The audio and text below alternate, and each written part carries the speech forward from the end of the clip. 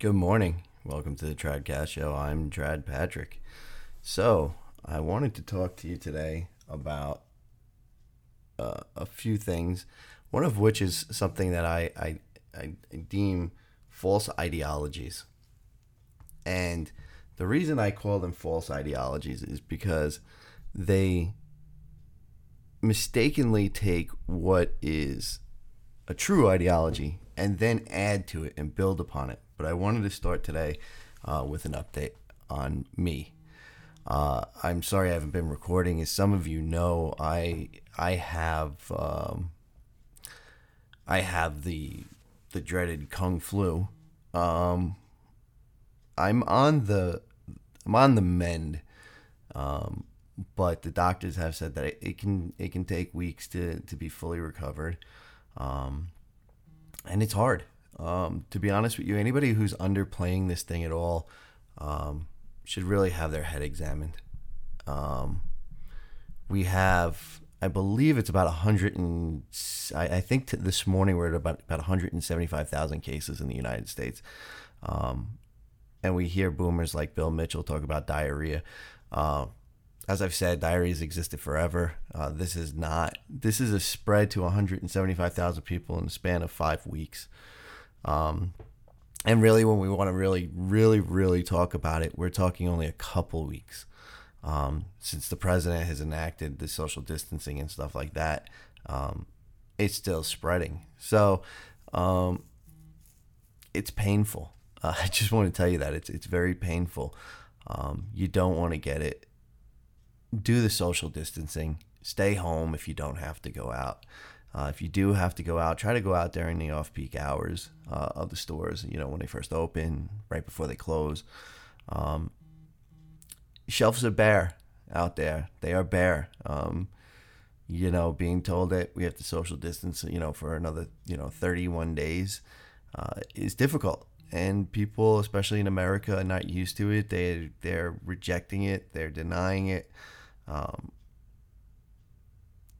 Doctors say that 2 million people could have died if we didn't act.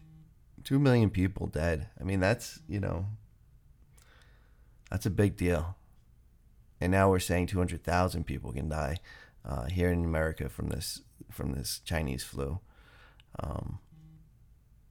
That's an even bigger deal, because we're saying we went from 2 million to 200,000. 200,000 people are going to die from this, and that's a big deal. These boomers don't look at it as a big deal because all they think about is money, but it's a big deal.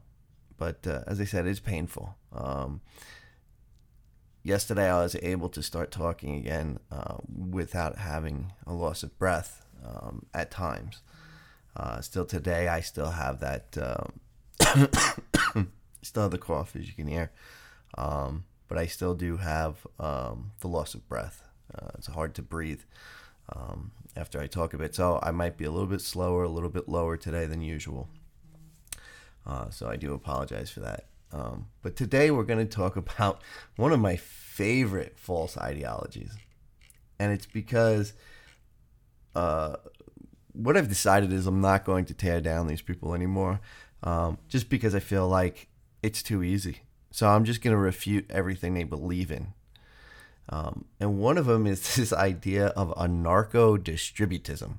First off, this idea of anarcho-anything. We have anarcho-liberalism, we have anarcho-libertarian, we have anarcho-capitalist, we have anarcho... It's ridiculous. You can't just take an ideology and put anarcho in front of it and turn it into an anarchist version of that ideology. It just doesn't work. So the gentleman who coined this phrase, anarcho-distributism, he wrote his opus about it, Whitman. This is anarcho-distributism can't neatly fit into two typical categories. It's neither anarcho-capitalism nor anarcho-communism. It's simultaneously neither and both. It's basically mutualism, but of a different variety. It is anti-capitalist in the fullest sense. It is left libertarian. So, as an anarchist, the anarcho-distributist is ultimately looking for the total abolition of the state. Okay, let's stop here. Distributism as some of you know, it was a coin termed by people like Father Vincent McNabb, G.K. Chesterton, Hilaire Belloc, and many others. Many others. But they are the ones that really get the press, the full court press for inventing it. And I would really put most of it, if I had to, on McNabb and Belloc. Chesterton was more of kind of, he was there, but he wasn't really one of the developers or designers of the ideology. It's very clear from reading Belloc's writings and Father Vincent McNabb's that they were against anything that was liberal, and they were completely against anything that was communist. So to try to take those two ideologies of leftism and communism and attach them to distributism is in fact a false equation. You can't do it. It actually strips away distributism when it says the total abolition of the state. Read Belloc, read Economics for Helen, read The Restoration of the State. Belloc is not anti-state. Matter of fact, he's like most of us. He probably would be more of his ideal government would probably be more of a traditional monarch. Okay? But nowhere is he against the state. And people like this are why people like Tim Gordon go out and call distributism socialism. Because these people have taken this ideology and brought it into this world of libertarian and communist ideologies. He goes on here and he says, we see distributism as a stepping stone on the way to voluntarism, voluntary government, which will open up the market to competition in every shape. Free banking, competing currencies, competing police services in the same area, competing defense forces, etc. This voluntarist state, which allows voluntary agencies on the free market to compete in every way, will ultimately wither away as free competitors in defense, security, law, banking, etc. reduce it to a non-governmental status as just another competitive firm in the free market. Okay, so here they are trying to take the idea, the libertarian idea, if you would, that the freer the markets, the freer the people. Okay, voluntarism to me is a bad idea. To have a government of volunteers is bad. To have competing police and competing governments and competing everything, that's a bad thing. It's never going to work. And as a Catholic, okay, I ultimately want the perfect monarch, okay? But as a philosopher whose real training, if you would, in my life is geared toward politics in a way. I'm a fascist. I know that everybody hates the F word. Everybody hates that word. So I change it up and I use words like corporatist. And I know that in order to get to that monarch, we have to start with that authoritarian leader. Now, if we go back and we read Immortale Dei, if we read Quadrissimo Anno, if we read any of the encyclicals by any of the popes on what we would term the state, they all say the same thing, that government has to exist. Government existed in Christ's time. It was there, right? The Roman Empire existed. It was the government. And even smaller and locally, it was the Sanhedrin. Were they bad government? Yes, they were bad government. Were the Romans? Not really, not necessarily. But there's always been government. There always has to be government. And there always has to be classes. People like this W.J. Whitman, who wrote this, what I would say is, if you run out of toilet paper, print this out and use this, because this is perfect to wipe your ass with, because that's about all it is. It's complete and utter dribble, if you would. And And one of the reasons I'm bringing this up is because Tim Gordon's decided to have a guy on his show who considers himself a narco-distributist. And I want to know if this guy believes in this nonsense. Because Economics for Helen talks about how the free markets are bad. That a market has to be based upon needs, not upon just everybody being able to do whatever they want. Okay? A market should be a market in the truest sense of what a market was back in the day, right? You'd go to the market and there'd be vendors there making pottery. So you need a new dish, a new plate. You buy a new dish, you buy a new plate. One of the things I'll tell you about markets is still in some places, especially in European countries, in the country. When you go out in the country of Europe, you will see farmers who, let's say they farm asparagus, and they go over to a guy to bring him a couple kilos of asparagus, and that guy's a pig farmer. He doesn't necessarily pay him with cash all the time. He might have just made some sausage, so he gives him a couple kilos of fresh sausage. He goes over to another person who does something else, and they bake cakes, and they exchange.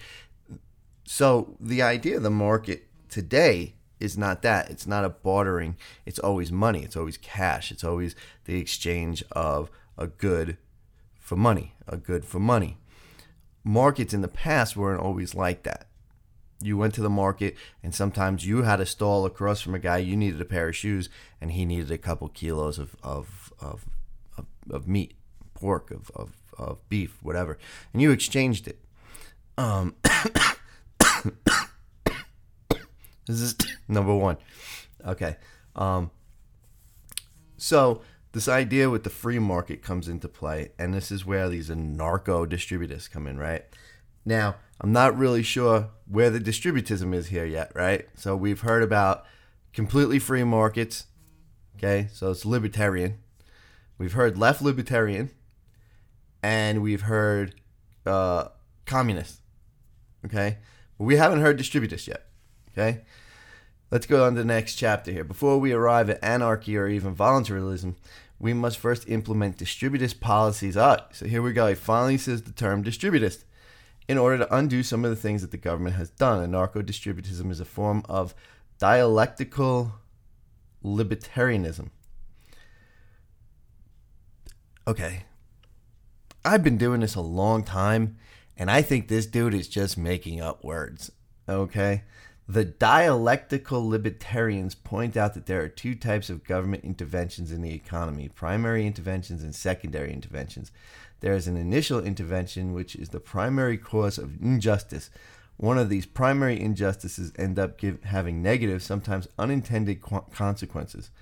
For instance, the government may introduce a regulation that restricts competition and creates an artificial monopoly. This is a primary intervention. But the monopoly will inevitably have monopoly prices. The lack of competition will lead to unnaturally high prices, and consequently the government must do something in response to the unintended blah, blah, blah, blah, blah, blah, blah. Okay, this guy's taking a whole lot of words and a whole lot of time to come up with the point that he believes that government intervention, i.e. what I believe in, corporatism, leads to monopolies. And monopolies inevitably have high prices and blah, blah, blah, blah, blah. Let's break down a few lies about monopolies for a second here. We could use some very famous names: Rockefeller, Carnegie, Morgan, Vanderbilt, Ford. We can go through all of these people. There's actually a really good series if you want to see it. It's called The Men Who Built America. It's a little left leaning because it's from the History Channel, but still pretty good. I would read it. Anyway, monopolies are not inherently bad per se, depending on what they are. Okay? In a corporatist state, there are certain things that the government would control as a monopoly, if you would. Things like electric, water, and the such. It would be controlled by a local government, though. So if you live in the state of Wyoming, the state of Wyoming would probably own the utility companies. Okay, this is not a far stretch, understand, from what we have today. The government does own certain companies and certain things, and at the local level. The DMV, for example, is owned by your state. It's not owned by an individual. It's not part of a free market. There's no competition to be a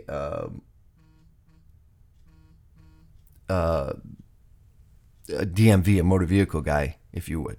Okay?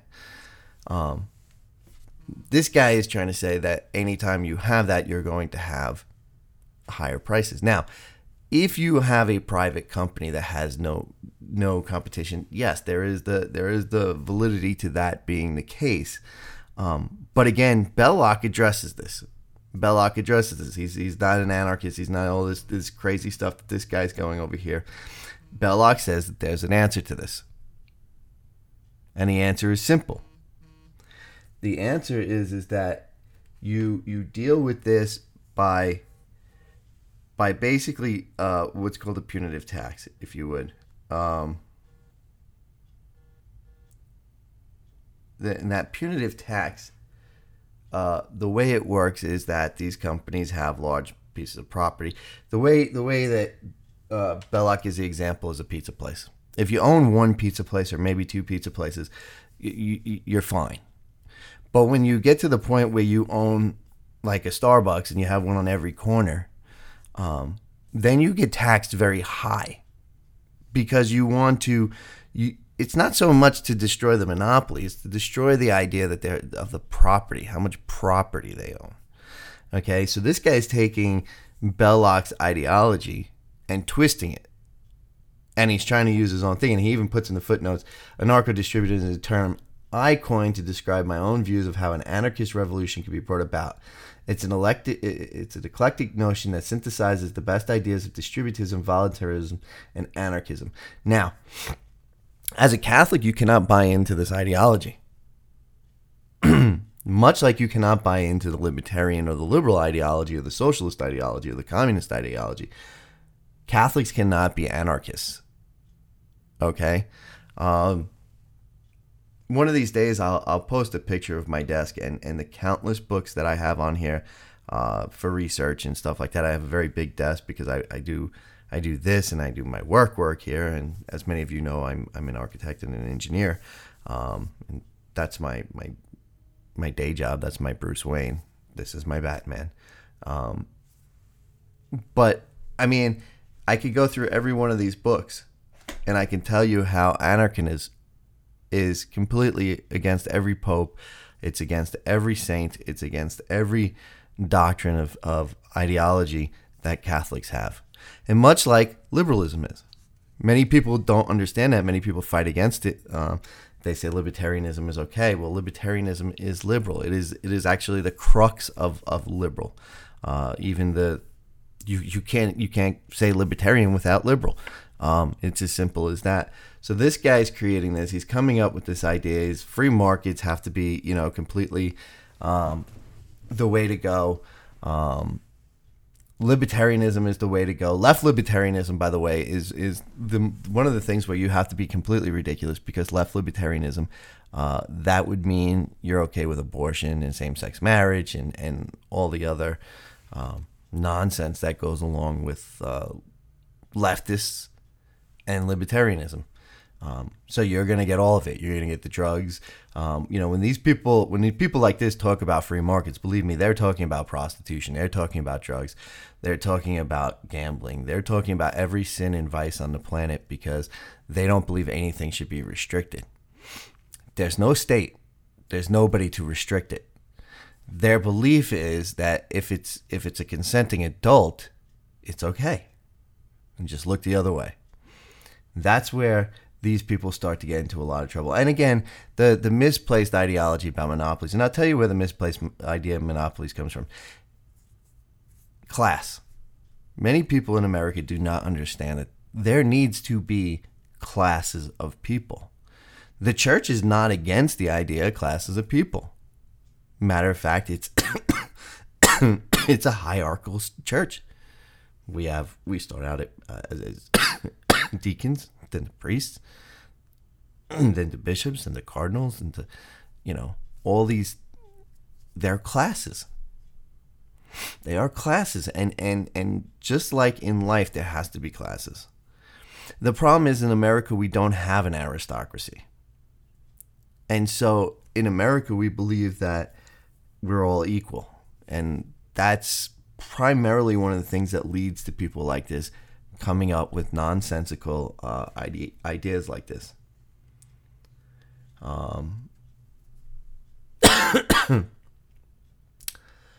This guy goes in to say, manifests itself into monopoly prices. Government must decide to engage in price fixing, limiting the amount of monopoly is allowed in charge of goods, blah, blah, blah. Now, you've heard me say, I absolutely agree that the government, as a corporatist, that the government should work with the corporations to come up with fair pricing, or what Aristotle coined as just price. Now, Aristotle's definition of just price is, and I'll break it down to you in the non-philosophical point. If it costs, and I think I've done this before, if it costs you $5 to make, manufacture, and bring to market a device, well, you can't sell it for $5. You don't make any money. You can't sell it for $4 because you lose money. So both of those are not just price. But what is the just price? So just price is the profit. So if you charge $5, you break even. That's your break even. If you charge $6, all right, that's maybe good. But you can't really put enough back into the company because you just broke even. Now that dollar maybe is profit for you and your board or your people who invested in your company, because in the past you didn't have stockbrokers and stocks and stuff like that. You had individual people who invested in the company, and according to the church, they were entitled to a share of the profit and the loss equal to what they put in. So the corporations and the government in a corporatist style government would sit down and say, okay, where is an acceptable profit? So $10 is probably too much. You're making double. So $5 over the price of what it costs to bring to market, probably not where you're going to be. But you could probably fall somewhere around the $2 or $2.25. So now you sell that for $7.25. That's the just price. Because there is a profit. You are recouping your expenses. So the idea that distributism is anti-capitalist, which this troubled individual thinks, is completely false. The church is never against profit. The church was never, ever against profit. The church is against unjust profit. So let's go on to his... We ought to push for the immediate abolition of all rules and regulations that can be demonstrated to primary interventions. However, the dialectical libertarian, I don't know where this guy comes up with his terms, holds that one ought not to repeal the second interventions until you have first undone the primary interventions. You cannot justly abolish price fixing from monopolies unless you first abolish the monopoly by allowing free competition. Okay. He keeps coming back to free competition and free markets. Let's take our current crisis. We are all having to social distance ourselves from everybody. We are not able to attend mass. We are not able to do all the things that we do on a daily basis that makes us human beings because we are in the midst of a crisis brought on by nothing less than the free market. The idea that of the free market, if I boil it down, very quickly is the more competition you have to make something, the more chance you're going to have of somebody looking for a cheaper, faster way to do it.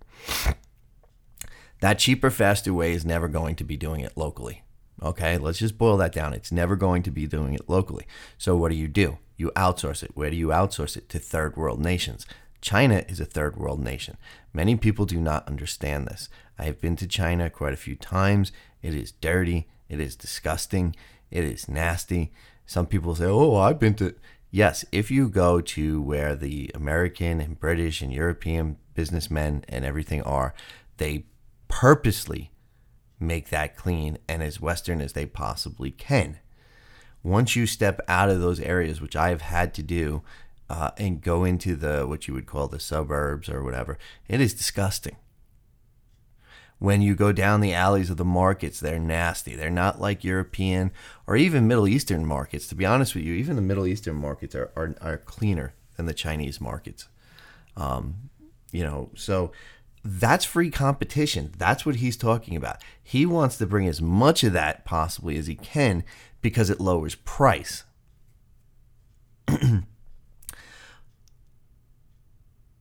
If the example I just gave was $725 for a device, for whatever it is, and my decision is to spend the $725 or to spend $425, but the $425 comes from China, I'm going to spend the $725, and I'll tell you why.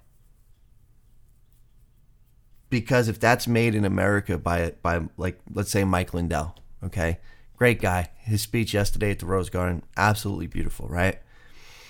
That's an American story. Guy was a crackhead. He was such a crackhead that crack dealers didn't want to sell him any more crack. Okay? He found God and creates a pillow. A pillow. Think about that for a second. He went from smoking crack and being denied crack to being a millionaire because he found God and made a pillow. Something that it's out there all the time. But not only did he find the pillow and make the pillow, but he makes the pillow locally. In his home state, using homegrown labor. And his pillow, I think I've seen him like $30-$40 at Walmart. And Walmart has a whole bunch of pillows that are $5-$6. I'm going to buy him my pillow. Because Mike Lindell makes it. And people that Mike Lindell knows makes it. My fellow Americans make it. A narco-distributist here turns his back on that ideology. He turns his back on the fact that distributism at its core is anti-free market. It is anti-free market at its core because free market destroys the community. It destroys subsidiarity and it destroys that localness. That's what Mr. Dialectical Libertarian doesn't understand. You cannot have free markets because once you open up free markets, you're always going to have a situation where we are at today, where we have put all of our health in the hands of people who take surgical masks and rub them on their dirty, nasty feet before they put them in a box and send them to us. People who have not our best interests at heart at all. Okay, China is in a terrible economic state because we've been taking business away from them. And the more business we continue to take away from China, the worse China is going to get. And that's what people don't understand. This guy certainly does not understand that if he is... I'm only on page 2. And nothing so far other than one time where he mentions the word distributist is anything he said distributist at all. His ideology is really leftist ideology. It's anarchist ideology. Then he goes on to say, to a certain extent, we can look at minimum wage laws as being a secondary intervention. Government policies and regulations have caused wage labor to be necessary for most citizens. The collection of property taxes, subsiding of big businesses so that individual entrepreneurs can't compete with small businesses, mandatory insurance laws, zoning restrictions that prohibit individuals, blah, blah, blah, blah, blah, blah, blah. So most individuals have no option but to turn to wage labor. If you own a home, you must turn your wage labor market into steady income. Why? Because you have to be able to pay the property tax in order to keep the government from taking your home. As a result, the policy is the supply of wage labor is artificially high, which employs to purchase labor at artificially low, a price much lower than the real market value. The minimum wage is a secondary intervention. Negative consequence of primary mentioned above. An increase in the minimum wage may affect many people in a negative way. However, it is necessary to raise the minimum wage if we cannot. Okay, this is a false argument. This is a complete argument of the left. The minimum wage.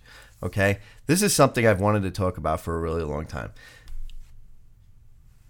The minimum wage was enacted in the United States not to be a livable wage. What it was to say that an employer can't hire a person and pay them like China, 25 cents an hour, 30 cents an hour. You can't do that. So the United States government stepped in and said, minimum wage the lowest you can pay a person is X. Okay? The reason you cannot just arbitrarily raise minimum wage is because supply and demand, right? Now, I kind of disagree with minimum wage to a point, and I'll tell you why.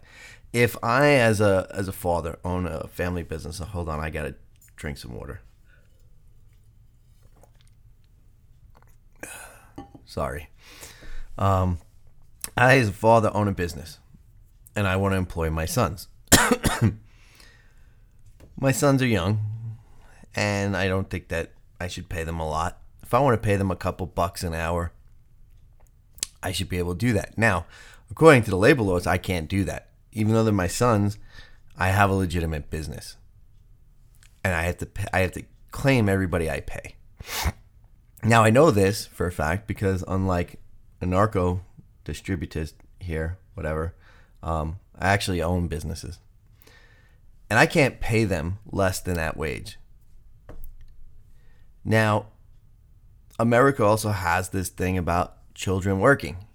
I can't even employ my children at X age, even on the farm. I can't employ them. I can't put them to work. If somebody came and saw my kids working in the yard or whatever, okay, it's a family farm. But if the wrong person came and saw my kids working all day out in the fields or something like that, or herding cattle or whatever, I could get in trouble if they're under a certain age. This guy's belief is the same as the left, that no matter what you do, no matter what your level of talent, skill, or anything is, you should be paid a livable wage. The reason that doesn't work is if you pay, let's just say you pay somebody, I think they're talking about $15 for people who work in like McDonald's, right? You pay this guy $15 an hour, two things are going to happen. Because you have the free market that he contradicts himself. Because he pushes for the market to be free. So as much competition as possible, blah, blah, blah, blah, blah, blah, blah.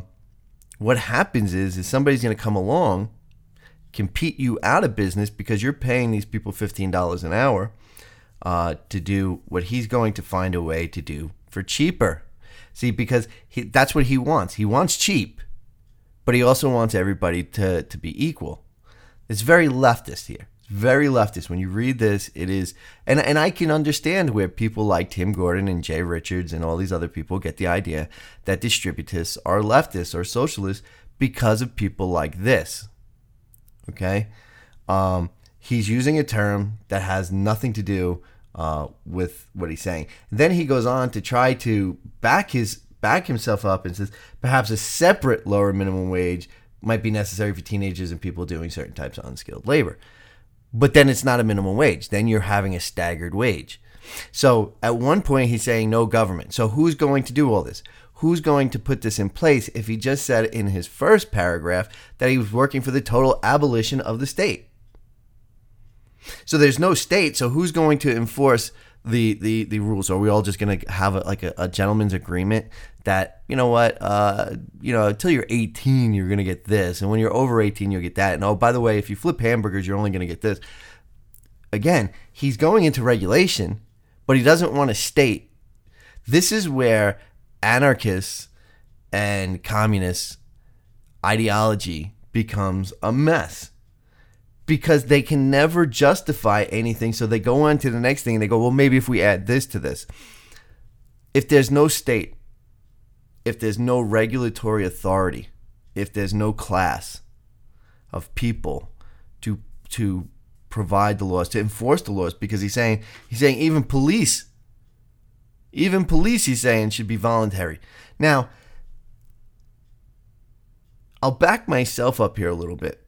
When it comes to police, I don't think they should be volunteer, but I think they should be local, extremely local. What that means is every community, every town should have a police department. But that police department should have X amount of paid professional guys who are on all the time, and then should have a certain number of people who are volunteer. They live in the community. They are part of the community. And what they do is, like, if you go back in the old days of America and you go to the Wild West, right, you had a marshal, you had a sheriff, and then they'd have a posse. And the posse was always built of guys in the town. So if anything happened and they had to go out, they deputized the guys and they went out and they helped do it. I think the police should be like that. I think one of the reasons that we have so many police in America and so many cops in America is that we have too many laws. So to some degree, I agree with him, but not to the point that he thinks I do. I don't think we should be enforcing seatbelt laws. Okay? That's a grandiose waste of time and money. If somebody doesn't want to wear a seatbelt, they don't wear a seatbelt. Let's be honest. The idea that you're going to get into a head-on collision and go through the windshield if you don't wear your seatbelt, okay, that's a 9 million to 1. Okay, the force that it takes to propel a person out of the seat and through the windshield is incredible. And in that case, you're going to die regardless whether you're wearing a seatbelt or not. Laws should be as the Middle Ages intended them to be. Simple. Very simple. Don't steal. Don't rape. Don't murder. Don't fight somebody that you just... Don't have a fight that you just don't need to have. Fights broke out back then, and most of the time, the local constable or whatever came around, broke it up, and that was it. And everybody went back to drinking and having a good time. We have too many laws. We have far too many laws in America, and then we don't have laws where we need them, like, getting rid of pornography, morality laws, things like that. We don't have those. So to a degree, I'd agree with him on the police part, but not the way he thinks. I think that depending on the size of the town, the community, whatever, like in the suburbs or something like that, you might need maybe I'd say half to a quarter of the size of the police department that you have now. And then you supplement it with volunteers. And in a lot of places, they actually have it. Where I grew up, you could join what was called the police reserves, and you would basically go out at night on a shift, and you had all the power of a police officer. You could arrest, you could do all that. You were a reserve officer. And I think a lot of big cities, not big cities, a lot of places out west still have this called the reserve police and stuff like that. And you actually pick up shifts, basically, is what it is. A guy out, whatever, you pick up the shift and you go out and you're a cop. You just don't get paid for it. Why do you do it? Because it's your community, it's your town. I think that's another thing that we really have to get back to, is that police and firemen and stuff like that have to live in the town, because then they're connected to it. Then they pull somebody over and they more than likely know them, and they go, you know what, dude, you're going 5 miles over the speed limit. There's nobody else on the road. Just, take it easy. And you go along. But now you have all these people who don't know anybody, don't know anything, don't care, and it becomes a big mess. But again, he's talking about this from another standpoint. So if I have 10 different competing police departments, and one of them doesn't want to enforce this minimum wage, or 5 of them don't want to, or 6 of them don't want to, then you don't have that because nobody's going to enforce it. So he doesn't understand how the world works. And it's very evident here that this is written by somebody who probably doesn't have a job. Most leftists and most left-leaning people don't have real jobs. You want to find out where guys who write this thing are? Go to Starbucks and order a coffee. That's where this guy probably is. Perhaps a separate blah, blah, blah. Okay. Yeah, okay. Insofar as big businesses have lobbied for and taken subsidies from the state, they become an economic extension of the state. Okay. Again, as a corporatist, corporations should be, to an extent, an economic extent of the state. Why? Because they should have the best interest of the locality. Now, this is where leftists get confused. When I use the term the state, or when Belloc used the term the state, we're talking about as local as you can get.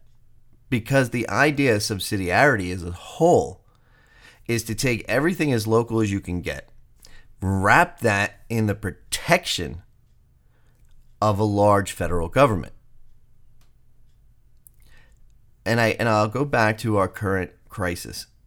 Donald Trump is actually doing an incredible job right now. Incredible job.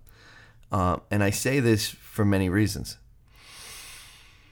He is empowering the governors to act like governors for the first time ever. And that is subsidiarity. But if I took subsidiarity to its ultimate end, the governors would then be going out to the mayors of his state. Okay? Now, I don't know if that's going on right now, so I can't really say. I think a lot of the governors right now are just kind of acting, which is fine, because it's a stepping stone to getting there. And what is the president saying? He's saying, I'm leaving it in the hands of the governors, and the federal government is going to assist them, is going to aid them. That is the idea of subsidiarity. The federal government is not going to. The federal government's stepping in where the federal government can. The Defense Manufacturing Act. That's where the federal government can step in and act. That's where the federal government can help. Donald Trump said exactly the right thing. You don't nationalize businesses because that is socialism.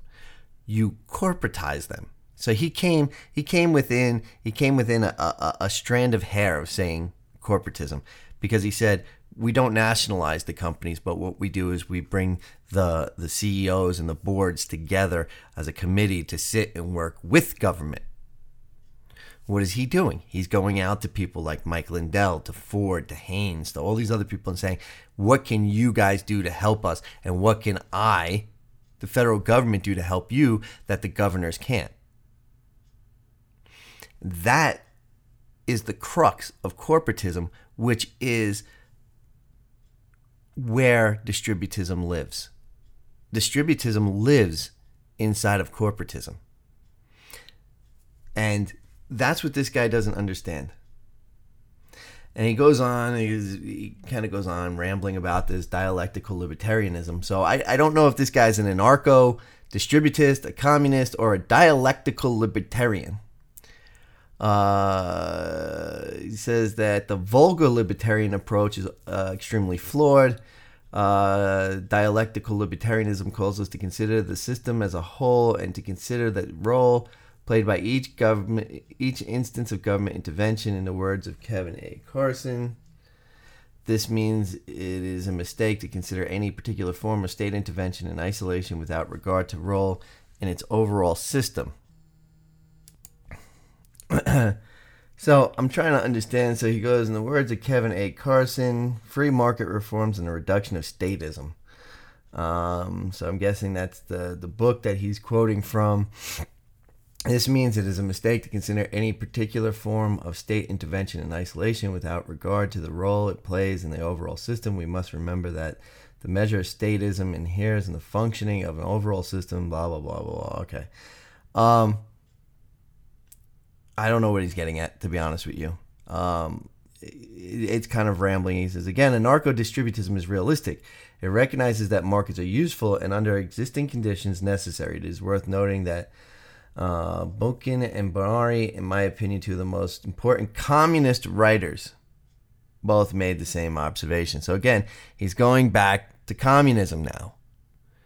He's praising communism, he's praising liberalism, but to this point, we're at the end of page 3, he's not mentioned distributism or distributist thought. He's just using the word. So he goes on to say that they're the epitome of statism markets, but they're necessary and quite useful for the anarchist cause, especially if we can free them from regulation. So again, he doesn't want any regulation on the market. So think about what no regulation on the market means. It means that you could go out and buy something that could potentially kill you. What he's saying is that it's up to you to decide whether or not, and to be smart enough to decide whether or not that thing you're going to buy is going to kill you. Because that's what regulation is. Regulation is not a dirty word. Regulation is absolutely 100% needed. In every sense of the word, it is needed.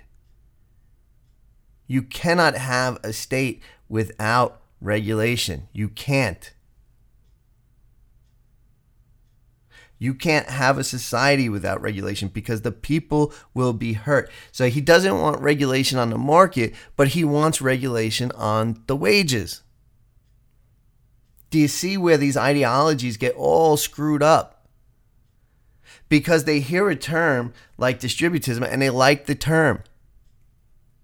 In my opinion, I think the biggest mistake that Belloc made was calling it distributism. He should have called it something else. Because it was going to be taken. Notice how these people don't take the term corporatism. Why? Because corporatism stands up loud. Distributism can be sometimes a bit misunderstood and easily taken by people like this. Because he goes on to say that his goal is the total abolition of the state. He says that the empirical economic structure of the state must be eliminated piece by piece.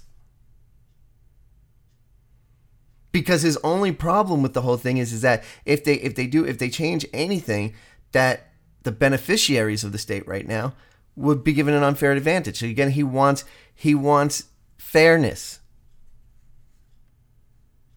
Now he starts to get into, at the end of page 4, in the last paragraph of page 4, he starts to talk about land and the private ownership of land.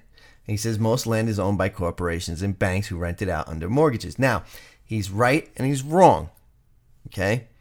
The majority of land in the United States of America is what we would say is bank owned, not corporate owned. Because even the corporations that own property own them through mortgage. They don't own all these properties outright. They're paying a mortgage, or they're paying a landlord who owns the property, like a Tishman Speyer or a Verrado, somebody like that who owns the building, and they lease out the building to a corporation, like let's say Amazon or Microsoft.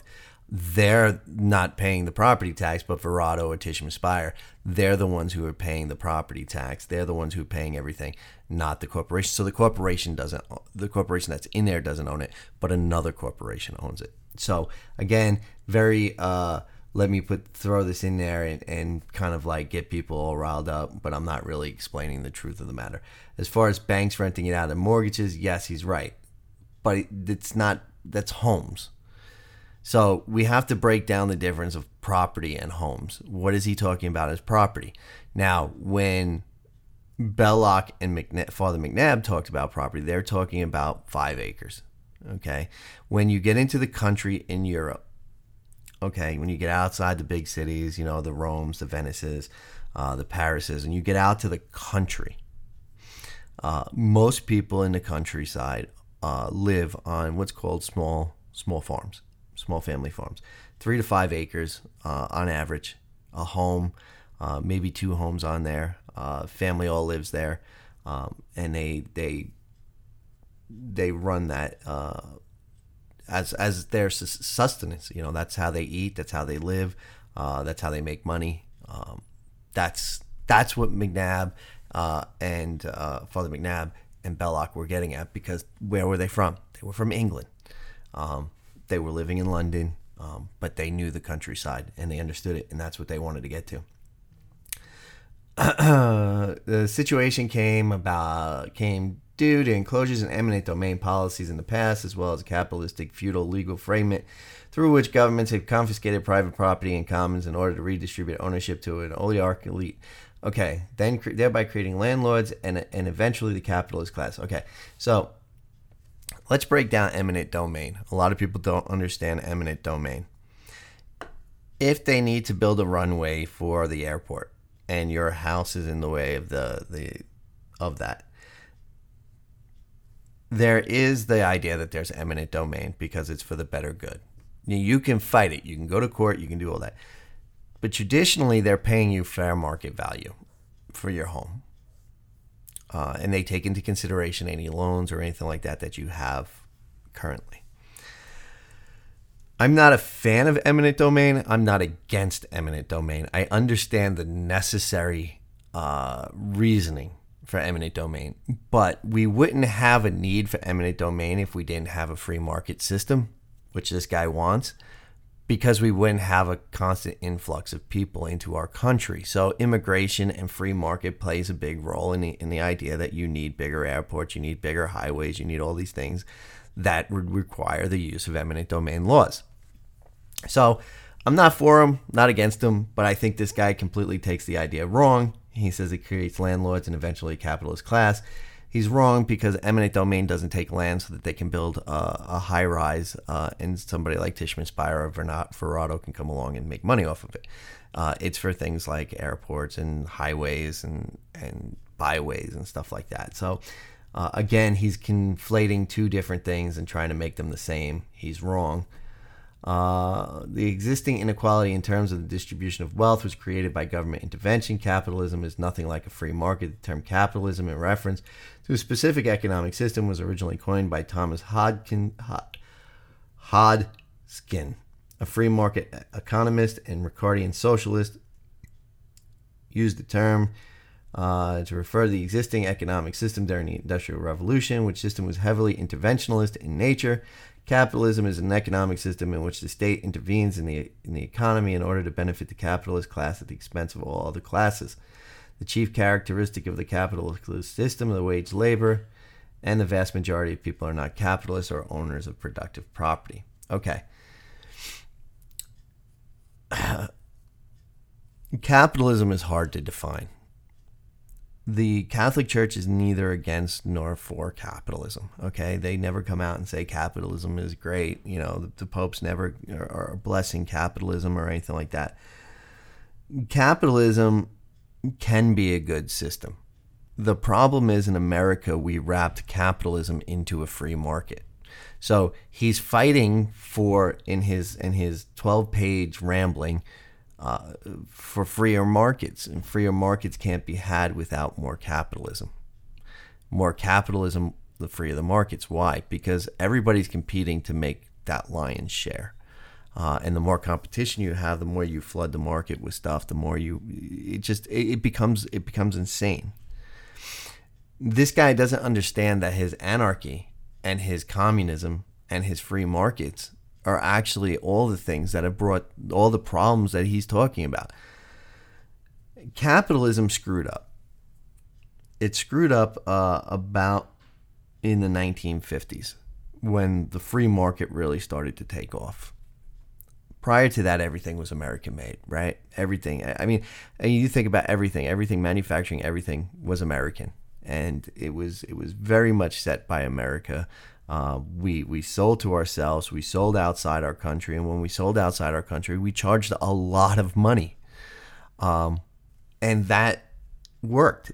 And then we opened up these markets, and when we started to open up the markets more and more and more and more, We started to get more competition. We started to break things down. All the factories left. They were all, I mean, I've posted pictures on Twitter of all the factories all over the United States of America that are just shuttered and shut down, and the towns that become ghost towns because they're gone.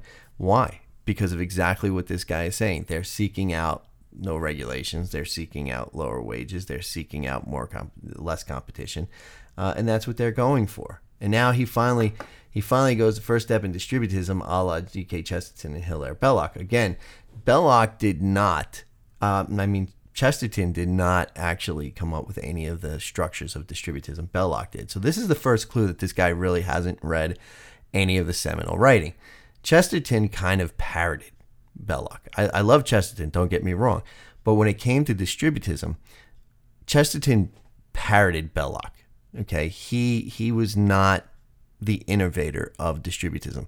That was Belloc, alongside Father McNabb.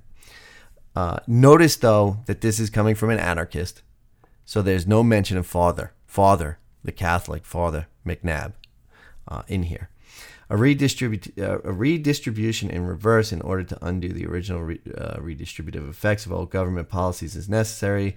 The problem of land monopoly might be remedied through a quasi-Georgian policy whereby property taxes are used to encourage development of small plots, blah, blah, blah, blah. We would want property redistributed away from absentee landlords and mortgage holders. Okay, again,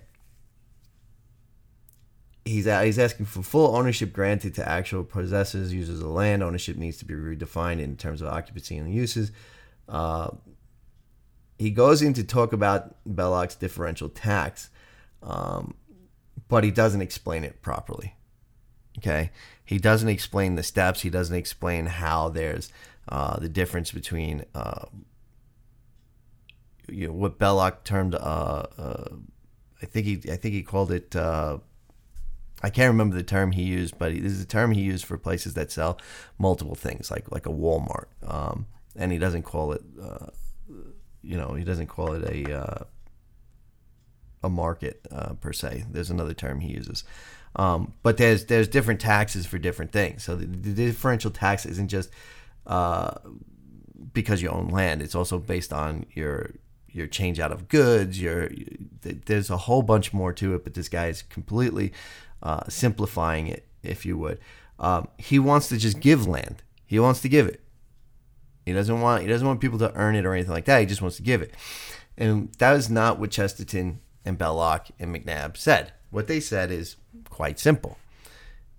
If you get to a point where the land is no longer used by these corporations exclusively, the cost of the land goes down and people are able to afford land. Belloc also goes into the fact that not everybody's going to want to work on land, and that there are going to be people that are going to live in the cities and the suburbs and stuff like that. So he doesn't turn around like everybody thinks, everything about distributism is we're all going to live in the Shire, which, by the way, there's nothing wrong with living in the Shire. Okay? It's a great life. But there are many people who don't want that life, and that's fine. But this guy wants to force everybody into that. So he's no state. He wants to force all this stuff. He wants to force into the idea of this differential tax. Who's going to enforce it? So let's go back to his first 4 pages. His first 4 pages are getting rid of everything that's the state. There's nobody to enforce that differential tax. So his idea of distributism can never happen because he misses the point of everything that Belloc said. Path to Rome is an example. All these things are an example. He never once says to destroy the state. As a matter of fact, he's an advocate for a large state. I'm at an hour, and I'm only at page 6. I'm only halfway through, so obviously we're gonna pick this up tomorrow and finish it.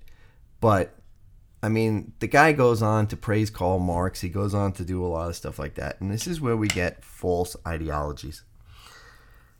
It is the idea that many people, and I've said this before, don't understand true fascism. They don't understand it because they've never read it. Read it. Yeah, that's it. Because they're afraid of it. Because they've been told lies. let me read you something. The value and mission of the state. The central point of fascist doctrine is the conception of the state, its essence, the work to be accomplished, its final aims in the conception of fascism. The state is an absolute before which individuals and groups are relative. Individuals and groups are conceivable inasmuch as they are the state. The liberal state does not direct the movement in material and spiritual evolution of collectivity, but limits itself to recording the results. The fascist state, on the other hand, has its conscious conviction, a will of its own, and for this reason, it's an ethical state. So the idea is, and by the way, that was written by Mussolini. The idea is that the liberal state, like you said, has no moral, has no conscience. It's not going anywhere, which is very much what this guy is saying in his 12-page rambling of stupidity. The truth is that the state is not the evil. The truth is that when we get away from the idea and we get into this idea of what this guy wants, which is ultimate freedom, every libertarian is guiding toward themselves, or toward what is called ultimate freedom. No rules, no morals, no guiding principles, no anything. Just themselves against everybody else. That's a very hard thing to conceive in a lot of ways. And you get down to the point of trying to understand why these people have these beliefs and why they get to these ways of doing things. And, well, it's because people just want to be able to do whatever they want to do. And so they take a term like distributism because they hear this idea and they maybe read 5 pages of something and they didn't understand it. He quotes Goodman in Introduction to Distributism, but he misquotes him. And that's the problem with reading. And I've said this before, is that Americans don't know how to read. They know how to process the words on the paper, but they don't know how to understand the words on the paper. And so they take those words, and it's much like the media does, right? What does the media do? They hear you say something, and then they clip it. And they only use that, but they don't use what happened after that and before that. And I think Trump does a really good job of pointing that out, and he did it again yesterday to the media, how hypocritical they are. But people like this are just as hypocritical. So anybody who calls themselves a narco anything, and cap, and liberal, and libertarian, and distributist is ridiculous. Because what you're essentially doing is saying that you don't want anything. Anarchy is Satan. It's the devil. It's evil. That's what brought the devil into existence, was anarchy. And we need to understand that. He revolted. That's why revolution as a whole is really not something that we Catholics are keen on. And you think about every revolution that's happened has been Masonic. What are the two largest Masonic nations in the world? France and America. Why? Both built on revolution. And then you get people like this. So we're going to go back into some of his other ramblings. I mean, I could tell you I read this whole thing, and it's just, I mean, it's terrible. There's not... He tries to put something together to make sense, but at the end of the day, none of it makes sense. None of it is... It's no state, but I want a bunch of rules. Who's going to enforce the rules? I don't know. That's his... That's the crux of his essay. So we'll go into the rest of it tomorrow and try to break it down again.